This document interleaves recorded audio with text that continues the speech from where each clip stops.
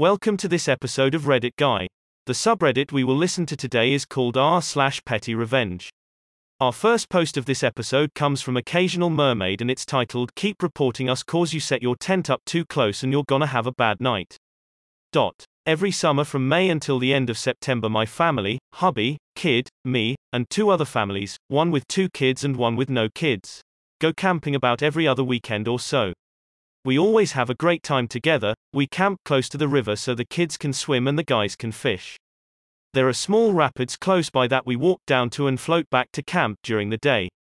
At night we build a bonfire and the adults sit around talking and having a few drinks while the kids pile up in a tent to hang out or go exploring close by with flashlights to see what is out at night.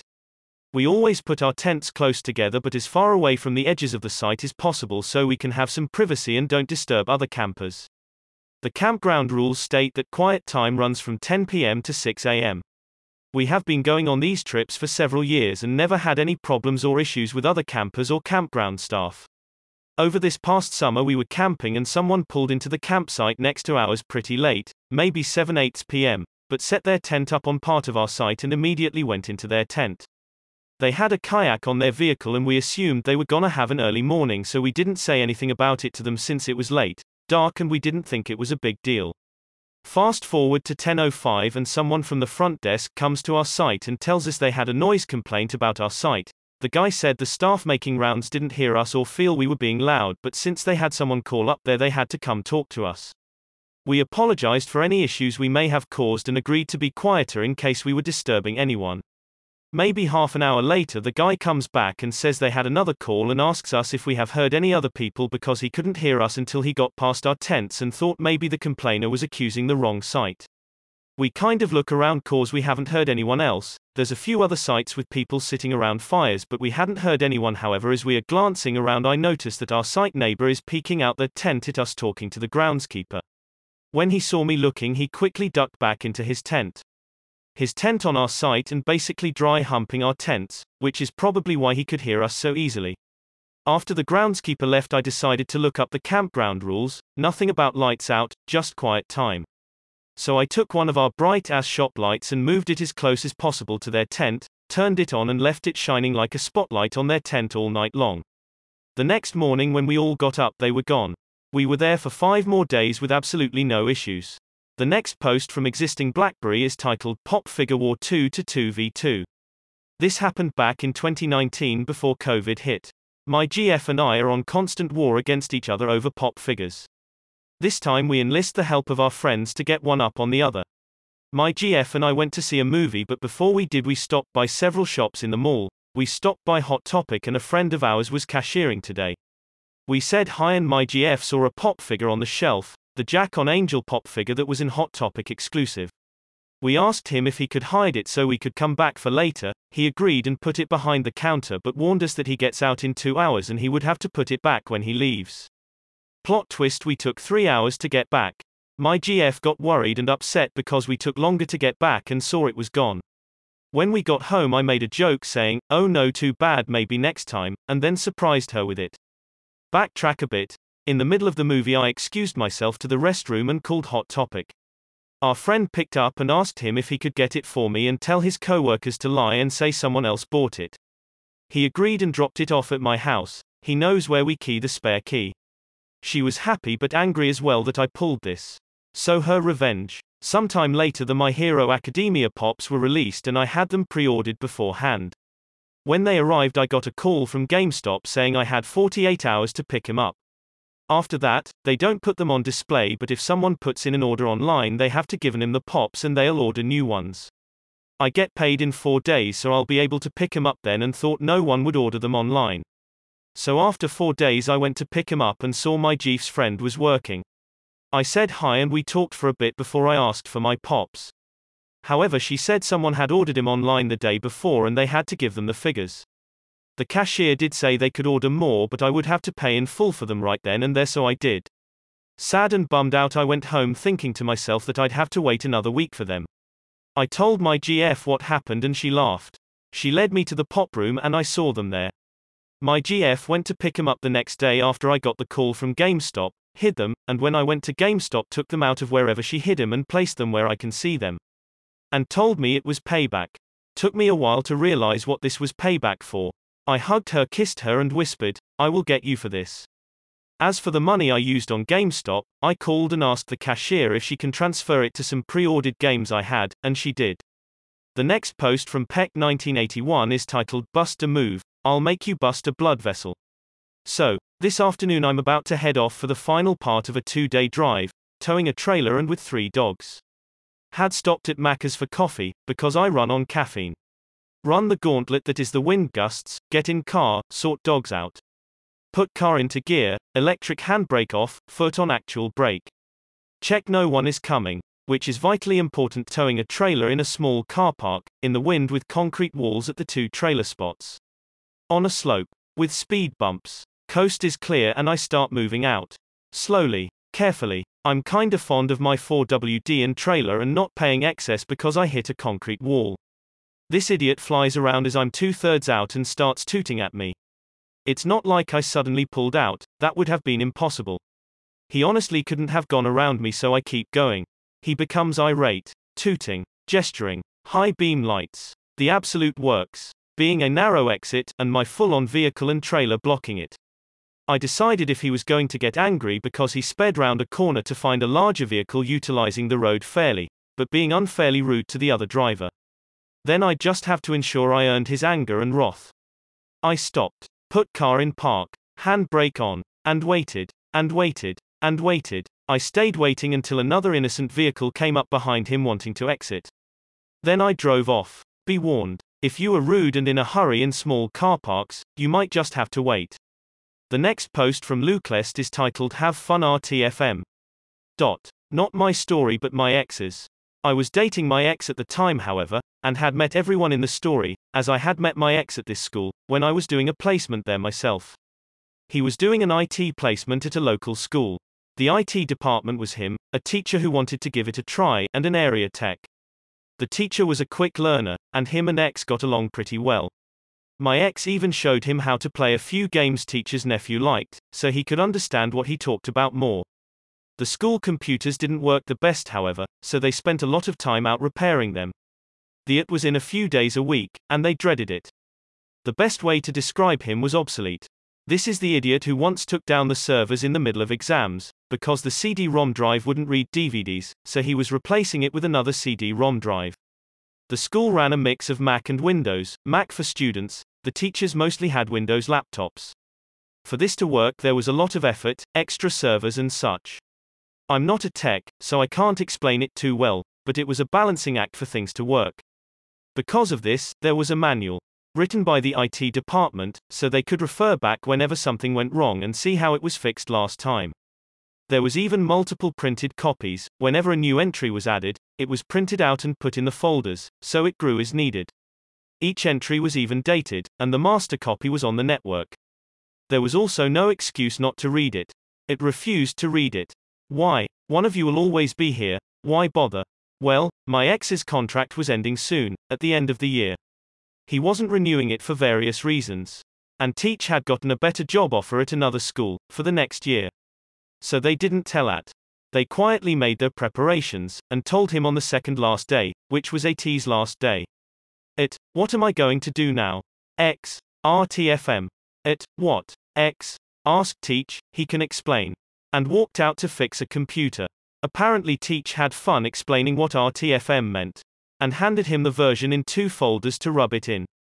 X heard from Teach the next year, they kept in touch, that it had called him a few times, asking him what to do when things broke, and took great joy in telling him to RTFM, before hanging up. The next post from Batmanly1 is titled Rolling Dick Wagon. In the trades there's always that guy. The guy who's the best, in their mind anyways. Who never makes mistakes, always makes mistakes, who could do it all themselves if he wasn't extremely lazy. I've known a few of these guys, but this one irked me a little more than the others in the past. Really rude to apprentices, would claim work that was praised as his own to superiors and blame his mistakes on his apprentices. Would steal from the take a penny jar if there was a dime left. Well, I don't know this for sure, but I'm assuming he would. Just really an awful guy to work with or around. Anyways, thank God I longer work with him, but I see him all the time at our suppliers. Every time I do, I stroll outside, draw a big veiny triumphant phallus on his dirty work wagon. It's not much but brings me joy. I do it for souls of those apprentices he's abused so shamelessly. The next post from Crispinoir is titled A Petty Microphone Cold War with a Music Teacher. This was back in mid-2019, right when I graduated from high school. My school hosts annual last day of school concerts for students, and frankly our school is notorious for its very unreliable sound system and a lack of musical equipments. There's always something either missing or broken, so borrowing equipment from students is common and somewhat expected. On the day of, an 8th grade music teacher, let's call him Mr. Bennies, whom I never really met before, asked if he could borrow my microphone for the concert. They needed extra. I usually lend my music stuff to the school concerts anyway. He knows this too, so no biggie, he could have it. They always come back in one piece and the school faculty are quite responsible with borrowed stuff. Except for this one time, for some reason while I couldn't attend the concert, it came back with a huge dent on the steel mesh. The next day Mr. Bennies returned my dented mic nonchalantly and didn't even mention the very obvious dent there. He just handed it to me, said thank you and went back to his phone.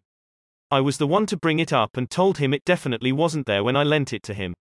He said something along the lines of, "Oh, I'm sorry." Was probably one of the performers who dropped it. That happens all the time with kids. Haha. I told him it was still his responsibility even if he didn't drop it himself. He replied with, "Don't worry, it still works though. It was gonna dent sometime anyway. No musician is without one, ha ha ha." As vocally pissed off at him as I was, he was right. Most dynamic microphones drop all the time and the mesh will get dented eventually. It still works fine and you don't need to replace it. I probably shouldn't have lent something somewhat expensive to someone I don't really know either. Still, I was extremely annoyed. The next day, which was also the last day of school, I waltz into the music room that he is responsible for, sneakily snatched a pristine music room microphone, brought it to a classroom with no one in it and made it drop 5 feet right onto the ceramic floor. There was a loud clang upon impact and sure enough, it was quite dented but still works just fine. Besides, that was my very last day of school and no one saw me go in or out of those 2 rooms, so all eyes should be on Mr. Bennies about that dented school microphone. Or no one would care about some dented mic. Whatever, still satisfied I could get an eye for an eye. Or steel mesh for a steel mesh, I guess. The next post from M31TD0WN is titled Insult Your Head Closer Instead of Give a Raise. Yeah, sure. There's no way that'll backfire. In the late 90s I worked at a Subway restaurant, specifically closing shift.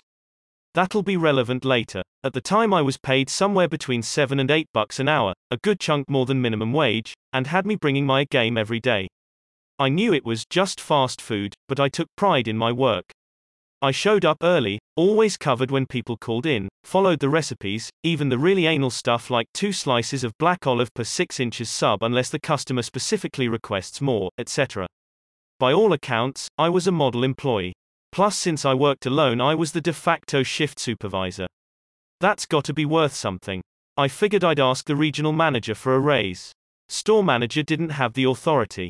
The worst he can do is say no, right? Wrong. Turns out the worst he can do is insult me and everyone else that works there. He was in one day and I made my pitch.